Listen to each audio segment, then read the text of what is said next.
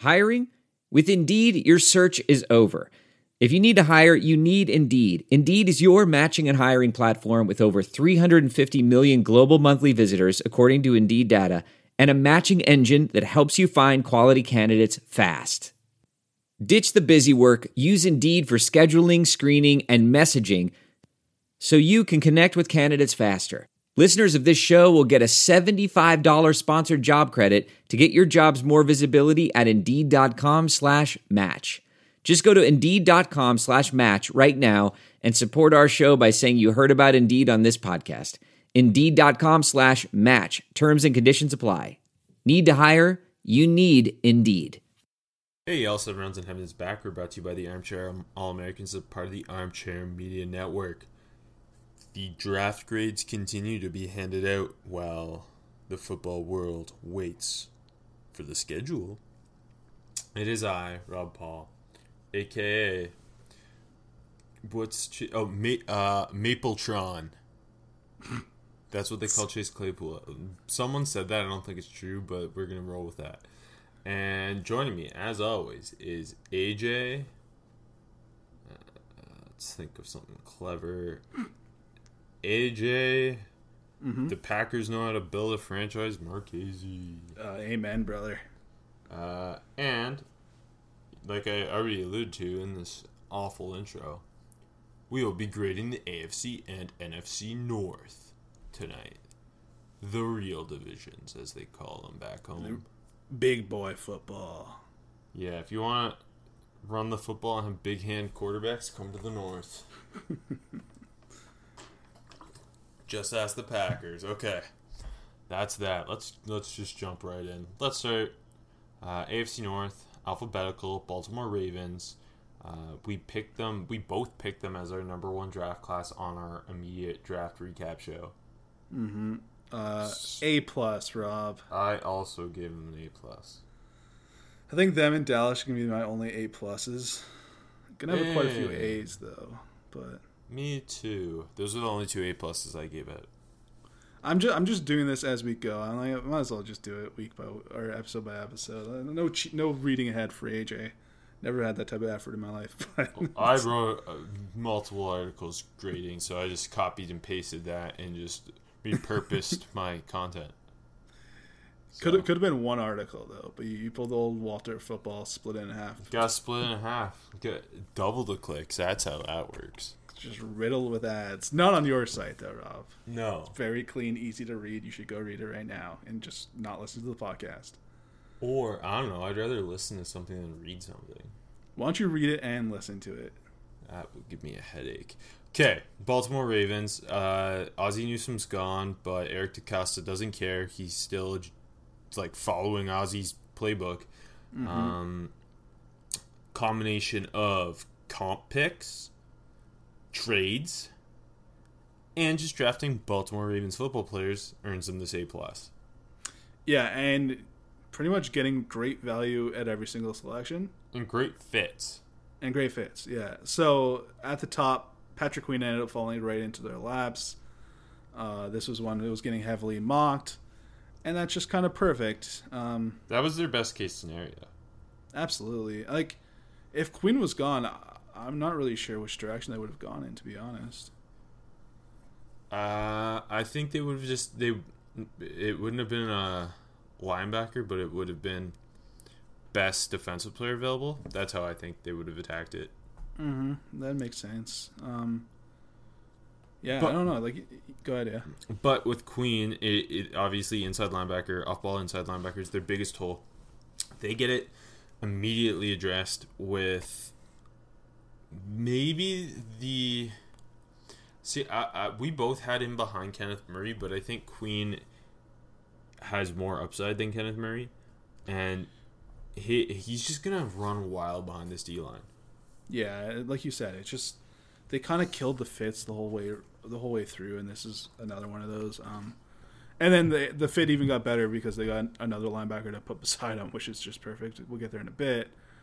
Yeah, I think Queen and Murray both have big upsides, to be honest, but I don't disagree with the Queen. I think Queen because of the situation and the way he'll be deployed, I think he'll pay off sooner than Kenneth Murray. I agree. Like the Murray's gonna be really interesting to watch in LA, but yeah, no, I feel the same way. Like this was a home run, just like, an easy one. Queen will be a defensive rookie of the year contender, I think. Because if you look at the things he needs to work on, is obviously instincts and just coverage, but not in terms of like he doesn't have the athleticism to do it. In terms of just like instincts in coverage and reading the quarterback and just being more aware. But he's just gonna run free behind this D line. Yeah, no, for sure. I think like maybe not having a true offseason, who knows what this is going to look like going forward, might just kind of hurt him his rookie year. But I definitely do agree that he's going to make major strides quickly in the NFL. Yeah, and then they come back, and obviously on offense, they're the best rushing attack in football thanks to luxury pick Lamar Jackson. And yeah, it almost felt like a luxury pick. Was running back a big need? No, but you could argue like getting someone a young back behind Mark Ingram makes sense. And obviously, like Gus the Bus is the bus, and they took Justice Hill the year before, but he didn't really show much as a rookie. So just taking J.K. Dobbins, who at the time was probably, I think, the best player on the board for me, and he's a perfect fit. He's a lot like Mark Ingram, just in terms of he's a bowling ball. He's got really underrated vision, and is he the greatest pass catcher in the world? No, but I think he's better than a lot of people give him credit for.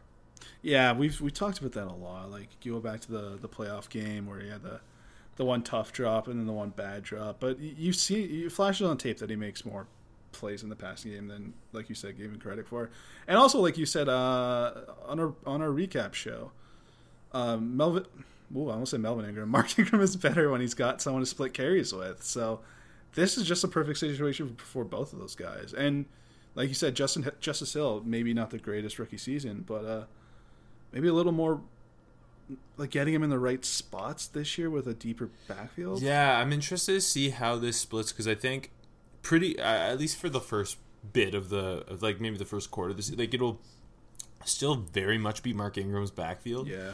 But I think we'll start to see more and more injection of J.K. Dobbins where maybe it goes from like a 60-40 to a 50-50.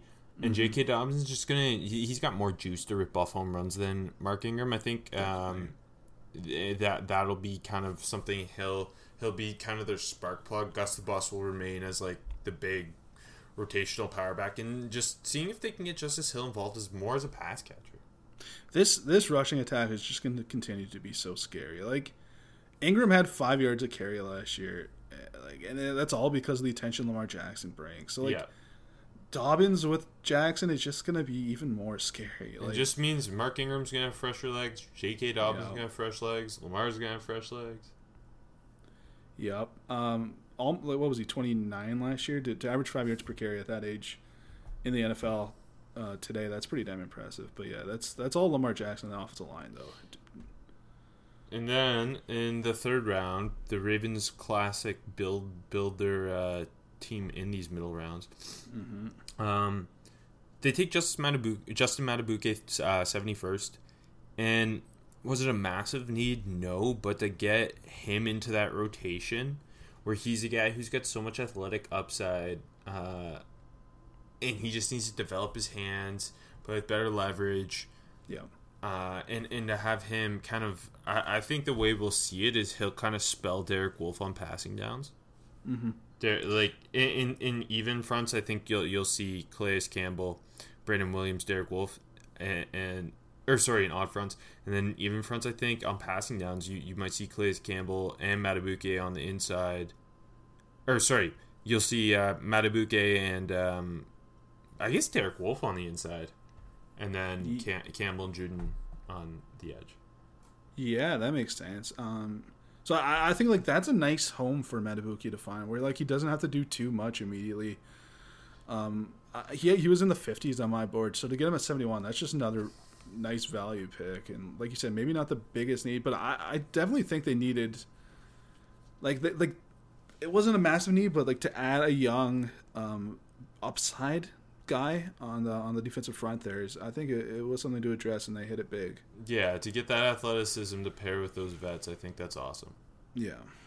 And then they obviously receivers kind of the question. It didn't hit them too hard last year. How the combination of just lack of talent and youth at receiver didn't hurt them too much because of the tight ends. Obviously, they moved Hayden Hurst, which kind of opens up some like a bit more of a need at pass catching with Mark Andrews. They took Hollywood last year, and they get Devin Duvernay this year. So it's clear they want speed in this receiver core. And Duvernay is a guy who does a lot of yak damage too, so I'm interested to see how they'll get him involved. Yeah, for sure. And like, it feels like they have no one in between. Either it's like it's big-bodied guys, whether at tight end or even like with Miles Boykin, or it's like pure speed guys like with Hollywood and Duvernay. That's why we got our secret 6th-round sniper coming up. Yeah, baby. I forgot Jaleel Scott was on this roster too. Yeah, anyways, Jaleel Scott like 6'8". Jaleel Scott should be playing shooting guard. It's true, and Wesley too, our boy. Anyways, so you definitely see what the idea is here, and then yeah, like you said, the sniper later, the possession guy, baby. It is going to be interesting to see how Duvernay fits. I think like long term. See, I'm really high on Duvernay, but the fit is going to be interesting. I have no issues projecting him as a long term slot yak guy, but. Well, it's interesting because when you just look at the roster based on what it did last year and the talent they brought in this year, receivers just kind of the one thing you worry about here. So, like, obviously Hollywood Brown needs to take a big step forward in year 2, and we saw flashes as a rookie, but they're going to need someone else to do that with him, whether it be Devin Duvernay, whether it be Miles Boykin, maybe Willie Snead goes for 100 receptions this year, who really knows, and then obviously our boy James Prochet, but... and you alluded to them also going linebacker again with Malik Harrison and pairing him with Queen. I think that's like one of the coolest fits. They immediately address their inside linebacker problem with guys who contrast each other really well. Yes. Harrison, a bigger guy, a downhill thumper, but athletic enough to hold up in coverage. And Queen, more raw, pure athleticism. I don't know. I just think they complement each other quite well. Absolutely, and it's so Ravens that that's a Raven, that they fix this inside linebacker position so quickly. Like, and again, another just great value pick. I thought Malik Harrison should have been like a late 2nd, early 3rd round guy. To get him almost at pick 100 is terrific value. Mm-hmm. And like you said, that just a little bit of thunder and lightning back there in the middle, Rob. And you know what's funny is this team was already so good, but so many of these picks have a chance to immediately make a contribution because they fill a need and they fit so well. Yeah, like and Queen that's so and hard to do. Yeah, like Queen and Harrison. Queen's going to start day 1. Harrison, I think, will probably be a starter at least by halfway through the year. Yeah. Duvernay's going to have, and Dobbins will have some type of role in this offense, and Matabuke will have some type of role in that defensive line. Yeah, that's super impressive that you got a team that went to the divisional round last year and was obviously one of the best teams in the NFL, and to add 5 contributors. More than that, because they go guards back to back, 106 and 143, and Tyree Phillips and Ben Bredesen. One of those guys is going to be starting, I think. Yeah, no, for sure. If you like guards, was one of their biggest needs. With Yonda retiring. Yonda retiring. And so I think for those 2 starting guard spots, you're looking at a competition between Bradley Bozeman, Ben Bredesen, Tyree Phillips, and Ben Powers. Mm-hmm. No, definitely. And I think one of these guys is going to come out the starter. I would put my money on Tyree Phillips. See, the funny thing is, like we've mentioned before, I was not very high on Tyree Phillips. I wouldn't have taken him here, but as we mentioned, it's a great fit. He fits exactly what they want on that offensive line, and that's why I would put my money on him. Just such a massive mauler. He's almost like if you watch his tape at Mississippi State, he was left tackle last year, and it's almost reminiscent of Orlando Brown when he was at Oklahoma, where he's just so big and moving people around, but there's clearly some holes, partially because of the size. But I think kicking him inside makes so much sense. Yeah, for sure. And you know what? Getting Bredesen almost 40 picks later almost makes up for the lack of value, in my opinion, with the Phillips pick, because Bredesen is just a safe option. Yeah, but Bredesen and Ben Powers, like the year before, I think we're both safeguards who maybe they don't have super high ceilings, but like Like, I think ultimately Phillips and Bredesen end up the starting guards. Maybe not both as rookies, but down the road. Interesting. It's going to be interesting to see how that shapes up, to be honest. I still like Ben Powers. I do too. Yeah. But I had him lower than Bredesen, and I think I did. I had him lower than Bredesen, higher than Phillips. If I just off the top of my head.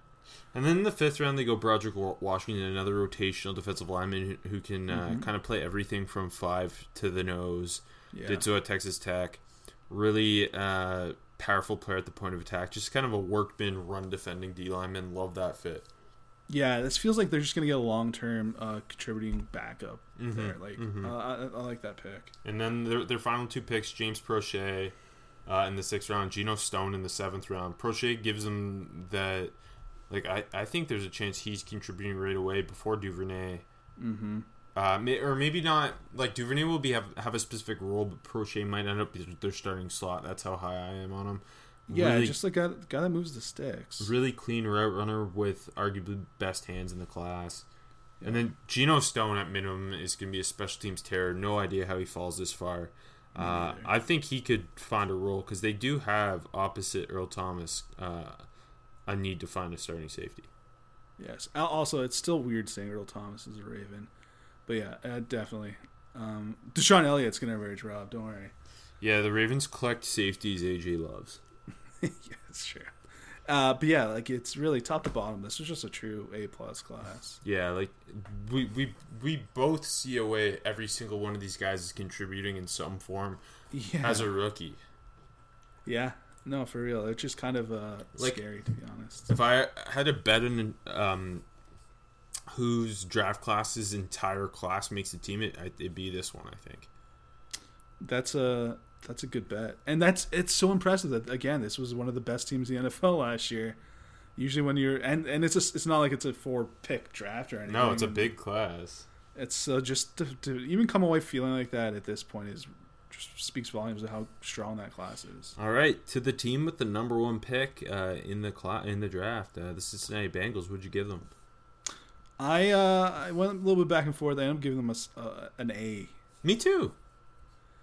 See, you know what? I kind of wanted to give them an A-, but I'm like, this is an A class. First of all, they got Joe Burrow, which is... I think the reason you could argue maybe a lesser grade is because if you look at some of the guys they took when there might have been an offensive tackle you prefer there, you know what I mean? Yeah. No, like, I think that's the argument, but at the same time, they filled a lot of needs with a lot of valuable picks and good fits, and then also came away with the best offensive player in the draft, the best quarterback in the class, best quarterback since Andrew Luck in my mind, and the franchise changer. And I think that alone, like, it's the same argument that we have with the Dolphins and Tua. Is like, you come away with your guy, like that. It's hard not to give a team a good grade with that. Yeah, and like after Burrow, I don't think any of these picks are bad. Like, we moved to Higgins at 33rd. A guy I think both of us were a little lower on, and then like that big NFL media. That's the only pick I didn't love. Yeah, no, I agree, because like the rest of the picks, I think they kind of killed them. But like, this is fine. I do think he's going to be a good. Yeah, exactly. I think he's a good fit. Doesn't have to play right away. Yeah, seeing his role early is going to be kind of interesting. But then obviously that goes with AJ Green's health. I think ultimately for that third wide receiver spot, it's a battle between him and John Ross, right? And Auden Tate, for that matter. And Auden Tate, yeah. Like, really, this is a solid receiving core when everyone's healthy and if they live up to expectations. Stanley Morgan and DeMarcus Lodge, AJ. That's my guys. I forgot about them on this team, too. That's fine. Okay, this is the best receiving core in history, maybe? Yes. If you had to bet opening day, obviously Tyler Boyd in the slot, AJ Green out wide.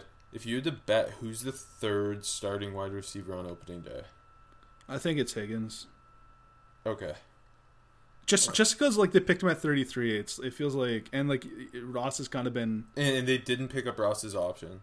Yeah, exactly, and you know the story's been so weird. I do think I mean I'm still hoping Ross takes the next step, but I'm betting DeMarcus Lodge, but it's fine. Smart pick. I do like I I think Higgins is kind of a perfect target for Joe Burrow, and he's kind of one of those guys that's going to help him transfer to the NFL. Like I think he's one of those like just perfect jump ball, throw it up there, fits what Burrow does. I do think it's a good fit, even though I wouldn't have taken him at 33. T. Higgins' career of quarterbacks has been pretty solid.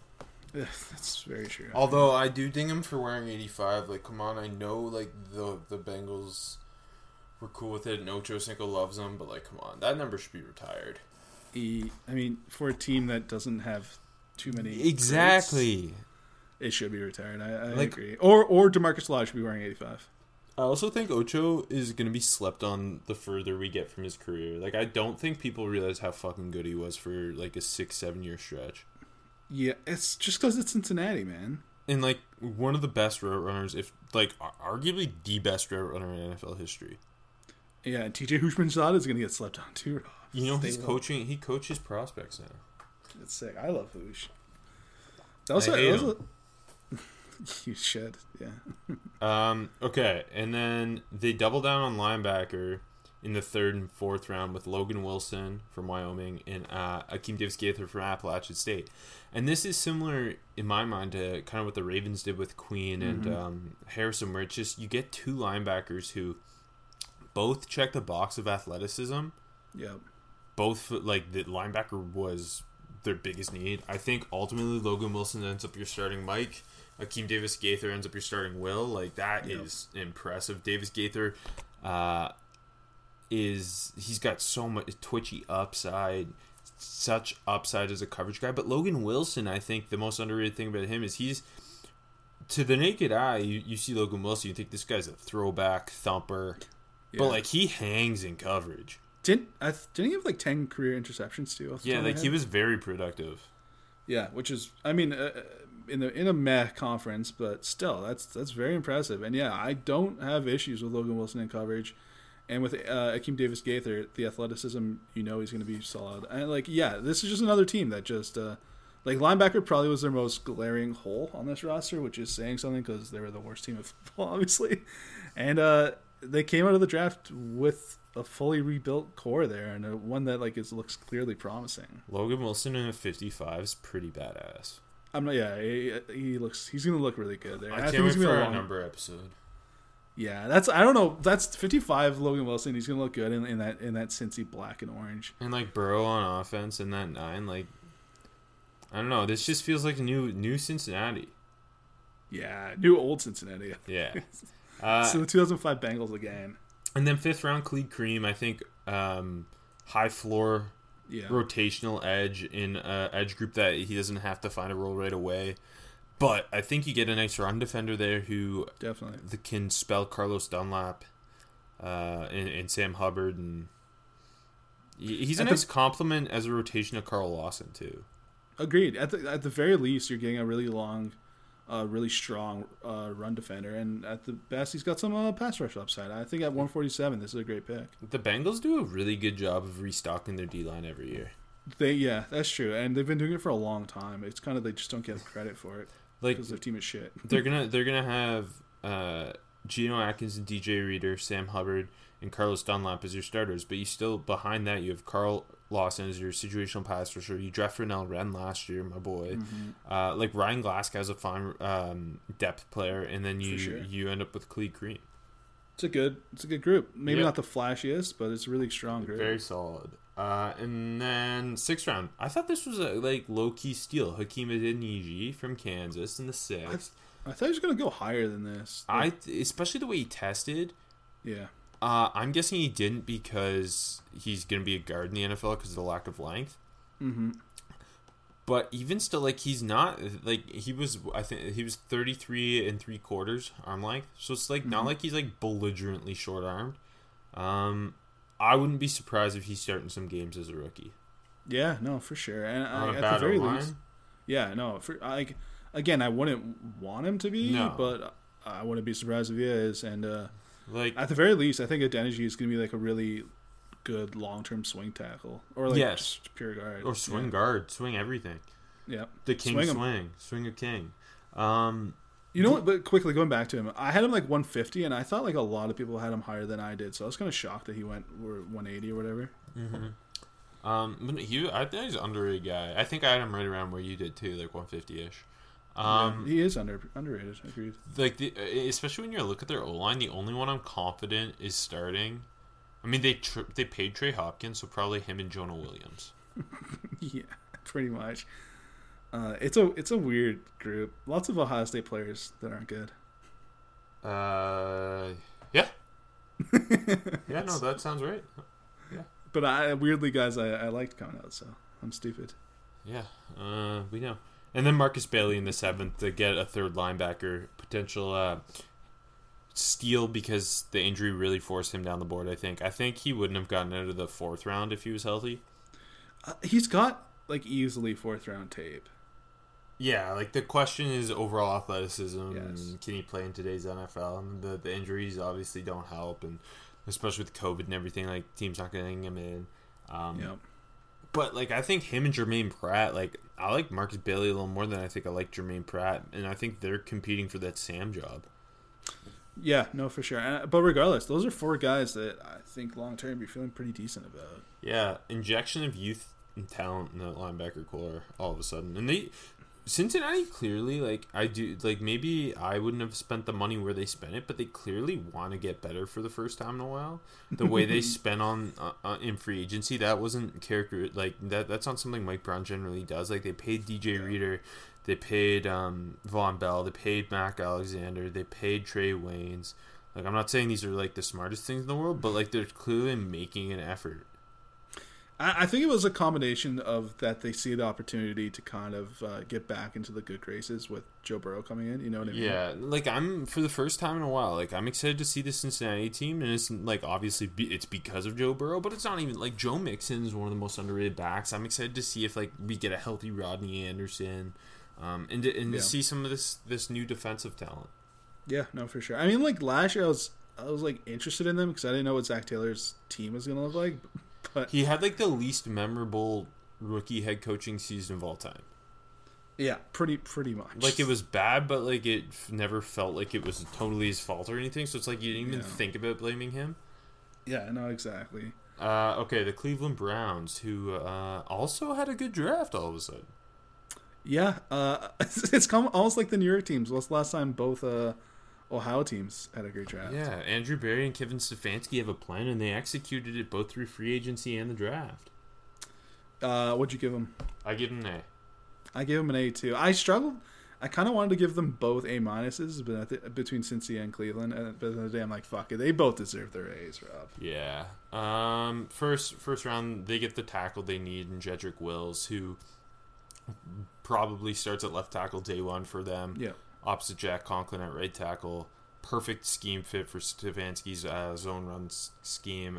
Just a massive mauling man with powerful hands and that edge you love in a hog molly. And I just think this is him and Jack Conklin changed the way this offensive line kind of played. And obviously you have, like, it's nice, like, Joel Bitonio is a Pro Bowl guard already in there. Mm-hmm. And J.C. Tretter's a fine starter. Like, all of a sudden, this offensive line is looking really, really ready to roll. Very much so. If you want to throw more cliches at Jedrick Wills, glass eater. Yes. Dancing bear. Kind of. I don't know. Yeah. No. Definitely to come away with him at number 10. I didn't think they were going to be able to, and I love that they did. Yeah, my favorite tackle in this class, and I think that's a money pick. And all of a sudden, Baker Mayfield better put up or shut up because they've really invested in this offensive line for him, and this coaching staff and front office seem to have a real plan. Yeah, and like, there's clearly a supporting cast around him. Yeah, and then the second round, for the second straight year, they take an LSU defender who falls because of missed tackles, and Grant Delpit should be starting at safety opening day. Fills a huge need for them. Has tons of upside. I think the best pure cover safety in the class. This secondary has so much upside. It's weird. It's gonna be fun. I want to see who the other starters are, because obviously in marker you have Denzel Ward, Greedy Williams, and Grant Delpit. But seeing who the other starting safety is, seeing who's the starting nickel, I think it's really interesting. I wonder if Carl Joseph comes in and steals a job. You know my boy Shedrick, well, Red One's going to have a job. I love Red One. I hope he gets a game. I like him as a big nickel, though. Me too, yeah. No, I thought that last year. Oh, my boy Kevin Johnson's there, too, eh? Oh, yeah, I forgot. No, for sure. I mean, those three guys, you're penning them in. But other than that... Delpit, just injecting that type of coverage versatility into a secondary that really needs it. Like, you could play him single high. You could play him as a big nickel. You can match him up one-on-one with tight ends. You can play him too deep. If he can clean up the tackling, he's got Pro Bowl potential all day. Hey, maybe it wasn't the injury this year. He just missed Greedy. Ooh, good point. Yeah. And then 88, they got Jordan Elliott. Not a big need, but gives them a player who's very much worth that value. Yep. And can help that rotation immediately. See, like I almost feel like if you're getting an interior defensive lineman, or even an edge for that matter, and it's not the biggest need, but like you're either stealing them or you're getting them right in the right value, just pull the fucking trigger on it. Yeah. No, I agree. That's the Howie Roseman rule. Yeah, no, yeah, very much so. And I mean, like, the interior of the defensive line, it was clearly fine without him, but just getting him in that rotation and letting him shoot the gap and go after it, and like, you got that upside there with Elliott. I like this pick. Me too. I want him to put on weight and just be a space eater because I like him. I think he's at his best in that type of as a run defender. I think he needs to work on his pass rush plan and using his hands as a pass rusher, but he was one of the more interesting evaluations this year, and it was kind of under talked about. Yeah, no, I think that's why you saw such discrepancies in where people had him. Yeah, there's a big media. There's a lot of big fans of Jordan Elliott. Yeah, and then with their other third-round pick, they took LSU's other linebacker, Jacob Phillips. Kind of a surprise he ended up going this high, but I think he was slept on to some extent. Really athletic guy who he was playing over Patrick Queen at LSU. Mm-hmm. Has nice length, explosive downhill, clean tackler. The questions, similar to Queen, come with his just awareness in coverage and his instincts to diagnose. Yeah, I'm surprised he went top 100.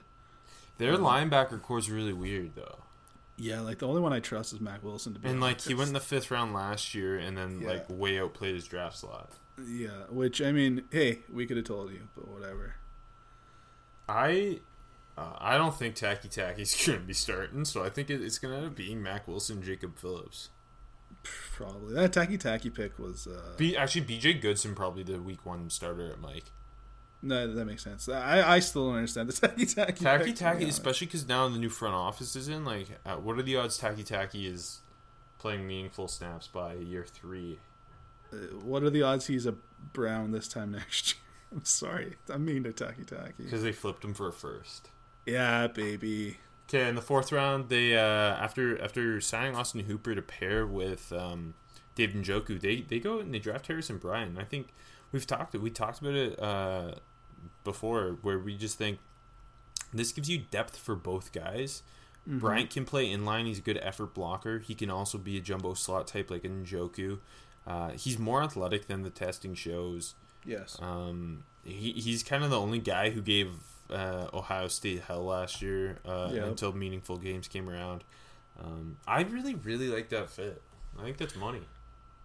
It's interesting. It's like obviously tight end wasn't the biggest need, so to spend a 4th on it, it's like But seeing where the other tight ends in this class went, and then you factor in how important the 2 tight end thing is for Stefanski.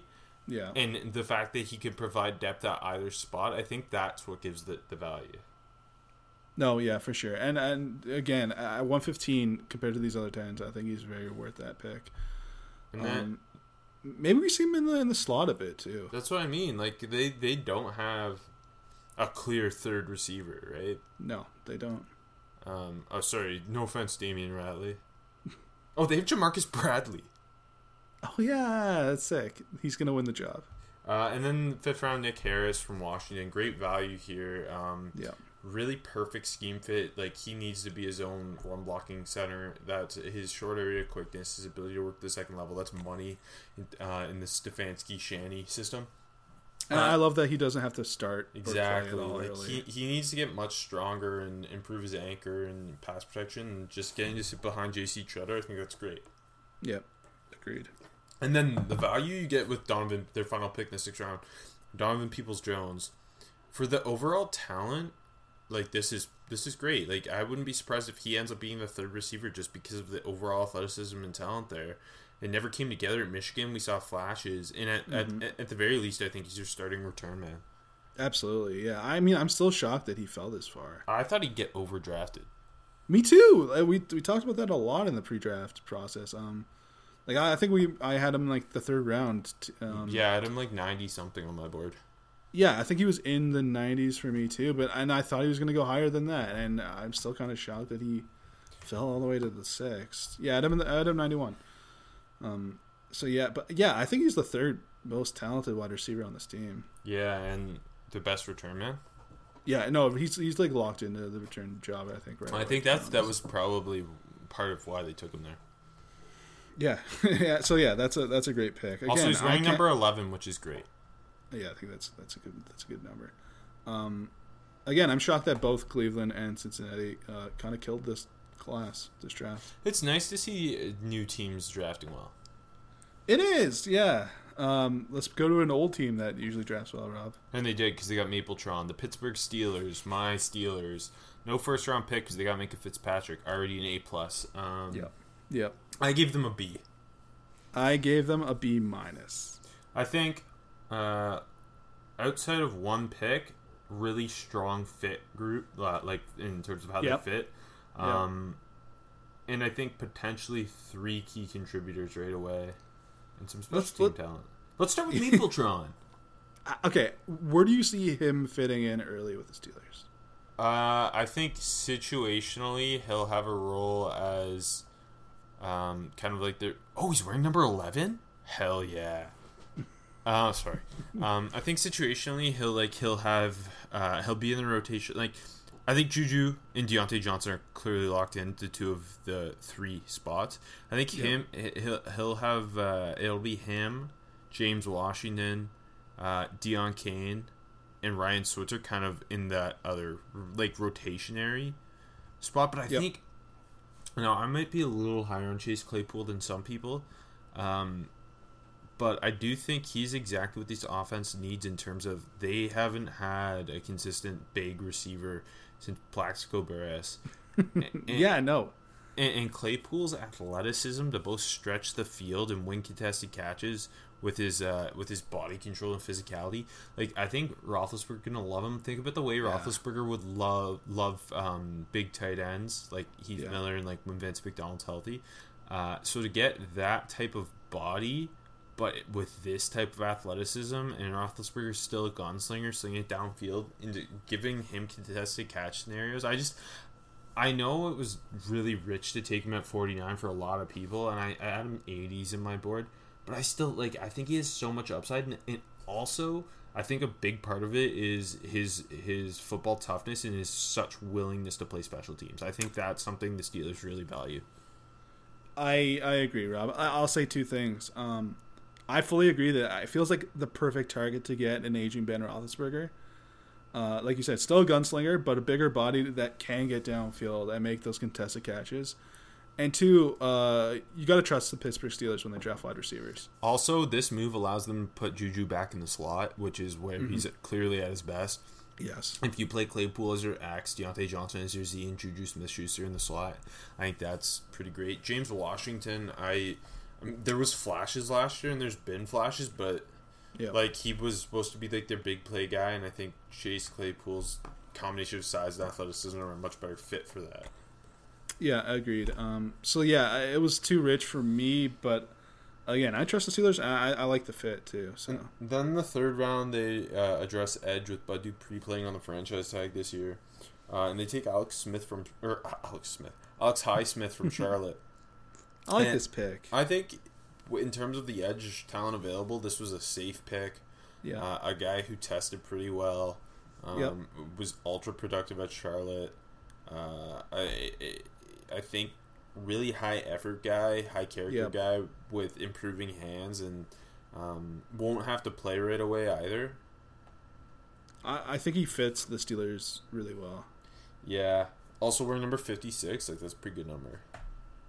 Yeah, that's good. I had him like the 120, so like at 102 for a team that's like got a really nice fit here. I like the pick. Yeah, and like I said, he's not gonna have to play. I don't think he'll have much of a role as a rookie with Watt and Bud Dupree there, but I think it'll be kind of a preparation thing for when Bud Dupree gets a stupid amount of money next offseason. Yeah. And then 4th round, this is my least favorite pick, Anthony McFarland, the running back from Maryland. I just don't like. I was all for waiting on running back to the 4th round, but this wasn't the guy I was taking. I don't think he's at his best as a zone scheme runner. They're more power. Not a great pass catcher. Like, James Conner's a better pass catcher than him. Like, I get that the thought process here is to provide some juice to the running game, but I don't know. I wasn't a big Anthony McFarland fan in general. I agree with everything you said. And they still got Kareth White. Yeah, my boy. Who's like, I don't know, like the same shit. They draft such weird running backs, and I don't enjoy it, Rob. Yeah, and now like I don't. Jalen Samuel's gonna make this team? Probably not. They haven't used him. They can't keep so many running backs. So like I didn't like the James Conner pick. I was clearly wrong. I hated the Benny Snell pick. I'm probably right. The Samuels pick, I was like up and down, but they just haven't used him correctly. Like, he's also just not being good when he's on the field. Yeah, no, exactly. And I feel the same way you do. I don't like this Anthony McFarland pick. I don't hate the player, but yeah, the fit's kind of weird. Was too early for me as well. But yeah, hey, the next pick's good. So yeah, it's my favorite pick. Kevin Dotson in the 4th round. The most underrated offensive lineman in the class. I had him as a top 100 player. I think he's a perfect run mauling guard. Stick him at left guard. Replace Ramon Foster, who retired. Yeah. And like maybe not year 1, but year 2, I think he's their starting left guard. He was also top 100 for me as well. And yeah, exactly, to replace Foster. He just kind of screams Pittsburgh Steelers interior offensive lineman. He's wearing number 69 too. So okay, well that's perfect. He'll be there for a decade. Congrats. And then the final 2 picks I thought were nice depth plays. Antoine Brooks. Yep. I think he might even be better off at moving a linebacker because that's basically what he played at Maryland. But at the end of the day, you get a special teams type star there. I think. And I think he makes this roster over a guy like Marcus Allen. And just ultimate physical guy. And then Carlos Davis, you're betting on that athletic upside to develop him as he can play nose or he can play 5-tech. No, I agree. I think they did well with both of those 2 picks. All right, you want to jump to the NFC North? Let's do it. Start with Chicago Bears. The Bears, I give them a C+. Didn't love it. I have one major issue that led me to the C+, I guess. I also gave them a C+. It's funny because like I like some of the players they took, and also it's just a small class. They didn't have a lot of capital at all. I think the issue is when you don't have a 1st-round pick and you're the Bears and you're in the situation where this could be Nagy and Pace's last ride. Yeah. You should swing for the fences if you don't have a 1st-round pick and you got 2 seconds. You should. That's what they did with you Cole should Kmet. Swing for the fences with that 43rd pick, and you just take a guy who I think is just going to be like a middle of the pack starting tight end. And like you've got a ridiculous amount of tight ends. They have 10 tight ends. And you sign Jimmy Graham, and I get that the thought process here is probably use Kmet in line and Jimmy Graham as your offensive weapon, like he's still 27. And like I don't know, like good thing you drafted Adam Shaheen 45th like 2 years ago. And I don't love well, first of all, I wouldn't have taken him till the 3rd round. I don't think there's a lot of upside with the pick. I think he's going to be a fine starting tight end, like a Kyle Rudolph type, but I don't know. That kind of really drags this class down for me. I think I like Cole Kmet, the player, a bit more than you do, but I dislike the pick as much as you do. And I totally agree. The Adam Shaheen pick, I know it shouldn't, but it makes this pick worse. It makes both picks worse. And then it's paying Jimmy Graham. It's just like it's kind of a mess there. I do think Kmet's the best player right now of those 3, but like I totally agree. To take a minimal impact player, 43rd, and you don't have a first round pick, it just when it's like Nagy and Pace are probably on their last legs too. Yeah, exactly. Like, I don't know. I don't like this pick at all. Like, even if he's there for a long time, it's just like feels so small. Luckily, with their second round pick, it addressed a need with another guy who not like super high upside, but a safe pick. But this is so much more justifiable because corner is so much more important than a tight end, and it gives them a guy who I think plugs right in opposite Kyle Fuller. Yeah, this is a good pick. Like, I mean, we heard Jalen Johnson going as high as 20 or whatever. The Bears ended up snagging him at 50. It was a need. It's a great fit. This is the pick of the class here. I think this one's great, but the Kmet pick is just so brutal. Yeah, like if they took a big swing on a super high upside guy at 43 at not the tight end position, this class would look a lot better pairing whoever that might have been with Jalen Johnson. Yeah, exactly. Because like you said, a safe guy, and I think he's gonna be a long-term solid starter. Like, should have taken Jalen Hurts. The thought crossed my mind, and that probably would have they could have sold ownership on okay, this is our guy to develop. Obviously, we're not picking Trubisky's 5th-year option up. Blah blah blah. That just would have saved their ass a little more, and it would have made more sense, to be honest. The rest of the way, it's they're 3 5th-round picks. I kind of liked all of them. Like Travis Gibson's a solid run defending developmental edge. Kendall Vilder's a developmental nickel, and Darnell Mooney's kind of that 4th receiver in that Taylor Gabriel role who can can be gadgety. Yeah, I like all 3 of those picks a lot, to be honest. And for a team that that didn't pick between 50 and 155, they did pretty good in that range. It's just I don't know how much are those guys contributing early for this team though. Exactly. Maybe Vilder. Maybe, yeah. Again, I do like all 3 players. And I think they're good picks, but for this team, the only person in this entire class who's making any impact towards them winning more football games is Jalen Johnson. I fully agree. Yeah. And again, I wouldn't be surprised to see them picking top 5 next year and Pace and Nagy being gone. Yeah, and hopefully getting a quarterback. And then with their final 2 picks, back-to-back in the 7th, they took 2 developmental offensive linemen, Arlington Hambright and Lachavious Simmons. Bangers of names, but I don't see either of these guys making the team. Both probably practice squad guys, though. Yeah, very cool. Maybe I drop this down to a C flat. I'll stick with the C plus, though. I don't know. See, the Jalen Johnson pick and then just my liking of Gibson, Vilder, and Mooney let me deal with the C plus. Me too. Okay. Yeah. On to the Detroit Lions, a little more exciting. Who had the 3rd pick, didn't trade out, and ended up with the best corner in the class and a blue-chip player and Jeff Okudah. It wasn't the most exciting pick because I think we all saw it coming, but it was the right pick. Obviously, they moved Darius Slay. Okudah comes in as their corner 1. So obviously it's a great pick because Jeff Okudah is very worth the 3rd overall pick in this class.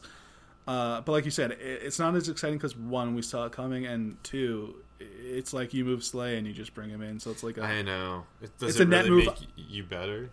No, it doesn't. Down the road, yeah, I think Okudah can be better than Darius Slay, yes. But right now it doesn't. And again, this is another team that the front office and the coach are on their last legs there. Yes. Well, maybe. We don't even know if that's for sure. I mean, they should be. Sorry, yes. I should say they should be. Yeah. They clearly invest in defense this offseason through free agency and with this pick. And I don't know. I hope Jeff Okudah isn't stuck in a shitty Detroit situation for the next 10 years. He might be. Yeah. But 2nd round, this was surprising too. Because I love DeAndre Swift. You love DeAndre Swift. We think. Well, first of all, we don't think you draft a running back in the 1st round, but DeAndre Swift's very talented. That where if you can get him in the 2nd round, I can live with that a little bit. Yeah, I do think he's worth a 35th overall pick. It kind of makes me sad, though. I don't want him to be a Detroit Lion. Me neither, and it's just a bad look that they carry on. Yeah, in 2 of the last 3 drafts, they've drafted running backs top 50.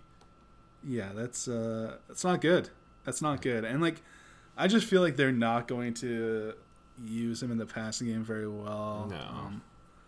But at the same time, maybe part of the reason they take him is because of how talented he is as a space player in the passing game, and Matt Patricia views him as the James White plus because what he can do as an actual on the ground runner to Kerryon Johnson, Sony Michel. Like, come on, Hopefully. Stay positive. I think that's best case scenario.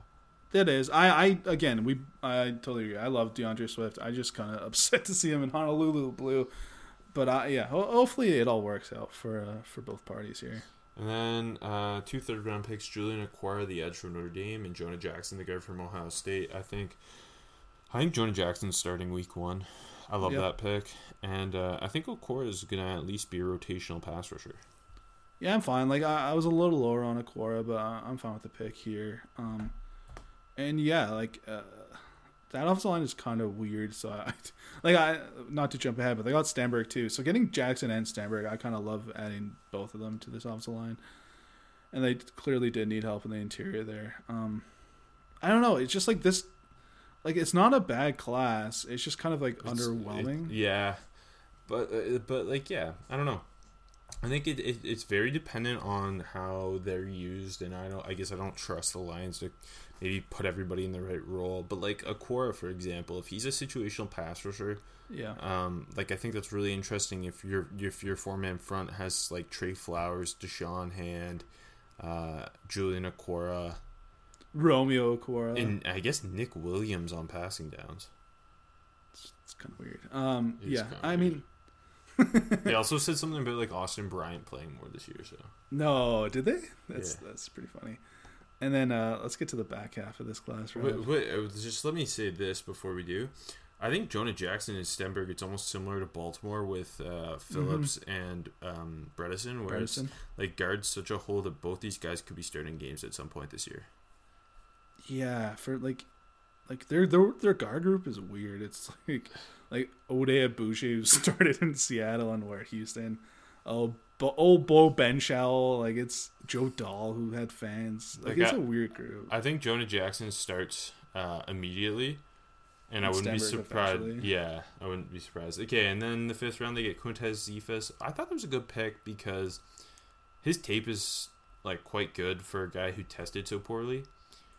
So he definitely looks better than his testing. Yeah, and he's not gonna have to like play right away. I don't know. I thought that was kind of an interesting one. And then drafting Jason Huntley. I mean, that gives you an A. But they're gonna use him wrong. He's their Danny Woodhead. And they have so many running backs. Ty Johnson and Bo Scarborough. Yeah, and my boy Wes Hills. But the sucky thing is, like, they even have Agnew to return too right now. So, like, is Huntley even going to plug in right there right away? I think Huntley's supposed to be the Theo replacement. Maybe, if we're lucky. I don't know. That's a good question. And then John Pacini and Jayshon Cornell were both interior defensive line depth plays. Exciting picks. Yeah. Like, I don't know. I guess they took, like you said, they took guys we like. It's just... we don't. Is it just because we don't like this team that we just don't like this draft? I don't know. I also it's hard to like just the way that the roster is compiled. Like we love DeAndre Swift and Jason Huntley, but like, why are they spending capital on running backs when they like they draft Ty Johnson last year to be what I think Jason Huntley's supposed to be? They draft Kerryon Johnson 2 years ago. Like they're playing Bo Scarborough so much. It's just I don't know. It's just a weird. They kind of build themselves like it's football from 20 years ago. What grade did you give them? I give them a B. I give them a B minus. Yeah, the fit. I think like if you were to grade it based off fit and then versus just player value, like their fit grade would be worse. Yeah, and also I'm lower on Cephas I think than you were, so it kind of gives them negative there. Yeah. Speaking of negatives, Rob. The Green Bay Packers, the lowest grade I gave any team the entire draft. I think that's pretty much everybody in the world. Yeah, they clearly had the worst class. All right, Jordan Love at 26. They traded up. Wait, what'd you give them? Oh, I gave them a D plus. Oh, okay, I give them just a D. Okay, so I tried to save my ass because if Jordan Love pans out, then we're gonna look like okay. Even no, that's not even my biggest issue. No, I know, but like it's funny though. Like if you look back at all the people giving them Fs, Ds, whatever the fuck, people in the future are going to be like, oh, they got Jordan Love, so it's an A class, which it's not, because the rest of this group is not good. Like, even if he pans out. I just don't get the process of we're in a Super Bowl mode now. We just came off an NFC championship loss. We clearly have a need at receiver. This draft is loaded. Let's get our Hall of Fame quarterback, that receiver. But instead they trade up and they draft his replacement, who is going to, like, Aaron Rodgers. Sure, he's not MVP Aaron Rodgers, but he's very much still Pro Bowl Aaron Rodgers. And it's just like, for this pick to make sense, Jordan Love's going to have to be the starter in 2-3 years. Yeah. Aaron Rodgers not finishing his career as a Packer. Aaron Rodgers is going to be starting for, like, I don't know, the Patriots in 3 years. The Bears for his ultimate revenge tour. He might be. So, like, outside of the player Jordan Love himself, it's just everything surrounding this pick is bad. You throw in the rest of the class, it's bad. You throw in setting a time clock on a Hall of Fame quarterback, it's bad. You throw in trading up for him too. It's not like you're like, okay, he's the best player on the board, let's sit and pick. You go pick 136 as well, 4th round pick. That's bad. So it's just like everything surrounding it is bad. And so even if he, go ahead, yeah. I was going to be devil's advocate. Jordan Love fell into a good situation for himself. Yeah, no, it's true. It's like, I'm not even like talking about Jordan Love the player. It's just like, yeah, like because like I had Love 28th on my board, so right around here. I think I had him 26, which is funny. He lands in a system where he doesn't have to play right away, which is ideal.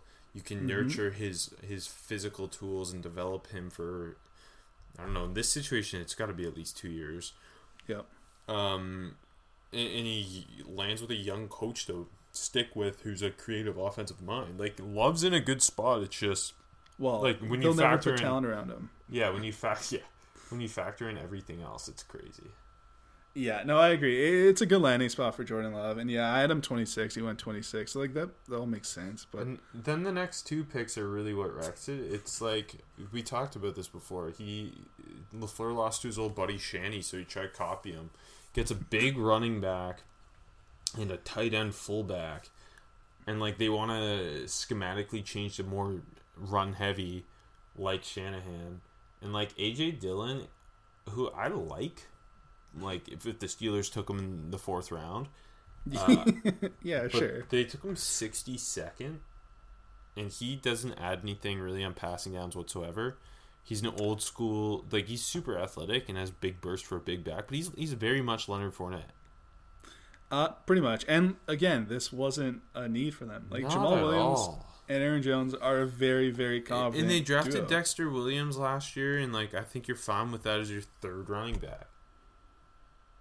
Yeah, no, exactly. I almost forgot about Dexter Williams. I like him too. I mean, yeah, this pick just made no sense. I'm like, like what kind of role is, like, Aaron Jones a very good pass catching back? So what kind of role is AJ Dillon playing? Like, is it not just gonna be clear, obvious that it's a rundown when AJ Dillon's in? Yeah, it is. And then like we talked the DeGuara pick before too. I like the fit. It's just they shouldn't have been taking him top 100. Yeah, and is he going to be playing tight end? Is he going to be playing like the fullback role that Juszczyk plays? I like. Are they just giving up on Jay Sternberger? Like, what's? Yeah. It's going to be weird to see how that all plays out. And DeGuara's a very nice effort blocker. I think he's an interesting fullback H-back type who does some yak damage, has underrated athleticism, but. He's going to be a fan favorite in Green Bay for a long time. I like Josiah DeGuara. It's just in the 5th round. Exactly, yeah. And in the context of this entire class, like if they killed the first 2 picks and then they overdrafted DeGuara here, and like we saw Keane get overdrafted in the same range, it's like you it would sit better with you. But yeah, it's just the whole thing, and even the rest of the classes. Yeah, in the 5th round, they go, linebacker was a need, but they wait so long, and then they go Kamal Martin, who doesn't do much for me. Like, me neither. He's coming off an injury. He's more of a downhill thumper. I know he I don't know. I just don't think he's doing anything outside of special teams. And then I do like the Runyon, Hanson, Stepaniak picks just for offensive line depth. I think Runyon's a really interesting guy to develop down the line too. Like, to get a potential down the line starting offensive lineman at 192. That's a good pick. And then Vernon Scott, another special teams pick. And then Jonathan Garvin, I thought that was a good, like, really good value Good there. value. Yeah, Agreed. athletic upside, doesn't have to play whatsoever. Developmental guy. But, yeah, basically you added nobody who's impacting anything. No, like Outside of depth, you only added depth players and special teams guys. And developmental guys, I guess. If they have a role for him, like Josiah DeGuara, it might be the most impactful player in this class. Yeah, and if he's got if he's Kyle Juszczyk, is Kyle Juszczyk worth the 94th overall pick? No. And like obviously Dylan will have a role, but it's not going to be a plus because like we said, everything he does, like Aaron Jones is better. Like if AJ Dillon runs for 800 yards and 8 touchdowns, congrats. But like you didn't need that. Like this team just didn't get better when they're coming off the NFC Championship. Like this team, if gun to my head, like I'm not picking the Packers to win this division. I'm picking the Vikings. So also, they were like a bad 12-4 team. Like they didn't deserve a bye last year. I'll say that. They were inconsistent. I don't know. I'm so biased because I love Darius Smith. I don't think they were a real 12. Like they felt more like a 10-6 team. No, they did. They felt like the 4 seed in the NFC. Yeah, and obviously this year that spot's not a bye anymore, which is going to be weird. Like, would it shock you if the Packers missed the playoffs this year? No, that's what I'm saying. Like, actually, I guess it would because there's 7 teams this year. But yeah, that's a good point. But I don't know. Like this team's been an Aaron Rodgers injury away from being one of the weaker teams, and I know they got better last year. Obviously, like that team without Aaron Rodgers last year was fine, but and now they got Jordan Love, so maybe they sneak in. But I don't know. They're just underwhelming. Yeah, very much so. And when the Vikings are on your tail, and the Vikings, I gave them an A. Killed it. I also gave them an A. They also drafted an entire basketball team's worth of players. Yeah. They didn't really miss picks here, man. Can I say this? Do you know Rick Spielman has by far the most trade downs among NFL GMs? I didn't. And no one talks about that. Yeah, that's interesting. It almost feels like he sneaks one of those. Like they have the 23rd pick and they sneak down to 30 every year. Yeah, smart man. And you're right; it's just not acknowledged. Yeah, but yeah, they killed it. They had 2 first-round picks. They come away with Justin Jefferson to replace Stephon Diggs and Jeff Gladney to replace Xavier Rhodes. 2 of my favorite players, 2 of your favorite players. They both fit Minnesota so well. 2 instant impacts. Yeah, because they wore purple in college. They get to keep wearing purple. Exactly. Like Justin Jefferson, the only thing there is whether he'll be a full-time slot or like seeing how him and Adam Thielen fit together, I guess. Just because Jefferson played so much slot exclusively in college, but he should, I think, immediately make an impact, especially with the other receivers on the roster. Plus, he's wearing 18, which is crisp. Yes, and he was the best player available on the board. Yes, very much so. Top 20 player. But, I hope he's like playing a lot of true slot and just being a mismatch in there. And then with Gladney, you get a guy who I think he probably ends up their starting nickel as a rookie. Yeah. And he's wearing 20. That's another good number. Not the tallest guy, but has long arms. Really physical press man guy. Feisty as hell. Has all the makeup of a Mike Zimmer corner. Yeah, it's kind of fun that... Wait, did you give them an A? Did you say your grade? Yeah, I give them an A. Okay. Sorry. It's like Mike Hughes is feisty as hell. Like, to get those two together is really fun. And Mike Hughes just has to stay healthy. I know. I think he's gonna. I think part of why they just didn't give a shit that Trey Waynes and Mackenzie Alexander are gone is because they believe in Mike Hughes. Yeah, agreed.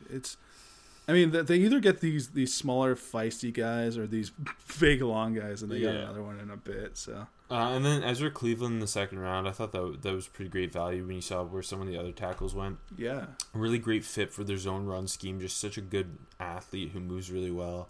Really natural pass protection guy.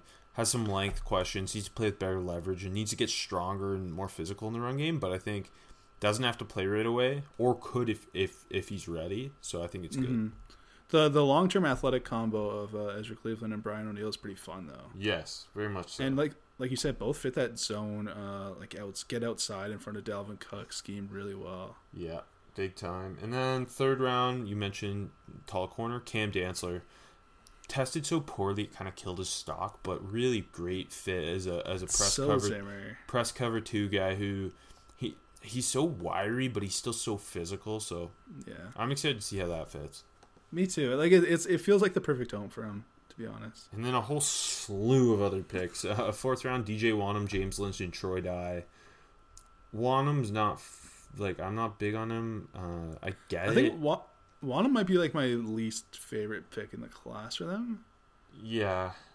Like, because the other ones are like 7th rounds, who cares? And like at 117. But yeah, you get the upside. Yeah, athleticism. You can play special teams. I think that was part of it. Yeah. And then James Lynch, odd fit, but I'm excited to see how they use him. Maybe he's a pass rushing interior defensive lineman for them. Mm-hmm. To get Michael Pierce out on passing downs, for example.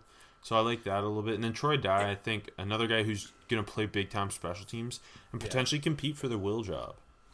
Yeah, no, for sure. I like the Lynch fit, like you said, kind of weird. I expect him to just be a instant 5 tech, but yeah, maybe kick him inside. I kind of like the energy he brings for the Vikings. Like he could even see time as just a true edge, right? Like on rundowns. Yeah, why not? Like really opposite of Danielle Hunter, it's kind of a bit of a toss up right now, right? Yeah, no, for sure. And then 5th round, Harrison Hand and KJ Osborne. Hand's another just interesting physical press guy worth developing, and Osborne, I like really just smooth route runner, really good ball skills and return man upside. They did a really good job of adding DB talent, and we shouldn't be surprised. I like the Hand pick a lot here, and like adding those 3 corners is just a great job. And again, like that secondary, specifically the corner position, was kind of a mess last year, and just bring in all 3 of these guys. I think that's home runs. And then 6th round, Blake Brandel and Josh Metellus. Brandell's not my cup of tea, but a swing tackle for them. And then Metellus is just a special teams killer. Love it. I like Josh Metellus a lot. He grew on me. I mean, I liked him at Michigan, but because I'm a Michigan fan. But he grew on me in the draft process. And then 7th round, 4 guys. Kenny Willekes, the edge from Michigan State. Nate Stanley, the quarterback from Iowa. Brian Cole, the DB from Mississippi State. And Kyle Hinton, the center from Washburn. I still think Willekes got slept on the entire draft process. I think he should have went higher than this. Yeah, no, I agree. I thought he was a 4th round guy. Obviously, length and athleticism questions, but really good hands. Really has some bend. Like, he's not super stiff or anything. I think he bends well. Yeah. I could see him finding a role too, just because, like you said, it's a very opposite Danielle Hunter. It's very open. Yeah, and obviously Motor coming out of his ass. So like another guy that's just gonna be a great attitude there. Stanley in the 7th, whatever. Yeah, and like he's a guy who I think's developmental to replace Sean Mannion as your backup quarterback. Yeah, like I think, like, again, it's the 7th round pick, and really who cares? But I think it's a fine pick. And then Brian Cole I like just because he's a big nickel who might even see some time at linebacker. Like, I think he's an interesting fit. It's like a nice project for them. And then Kyle Hinton is just good.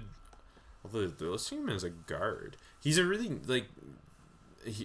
good mover in the zone scheme and develop not just to be Garrett Bradbury's backup. I think that was kind of the idea there. Mm-hmm. Again, really, like, they had a couple funky ones late, but who cares? Like, I think, like, Nate Stanley as a long-term backup's not bad at all, like, potentially. No, like, I was going to say, a lot of, like, the picks I don't love, like, I think are solid depth plays. Yeah, like, really, like, in the context of the selection, Wanham's my least favorite pick, and I don't even hate it. Yeah, no, because you can, again, I think if you're going to overdraft a guy, at least have him be able to play special teams and have athletic upside. Yeah, exactly. So, I can live with it. All right, that's it for the AFC and NFC North. Join us later in the week when we hit the AFC and NFC South.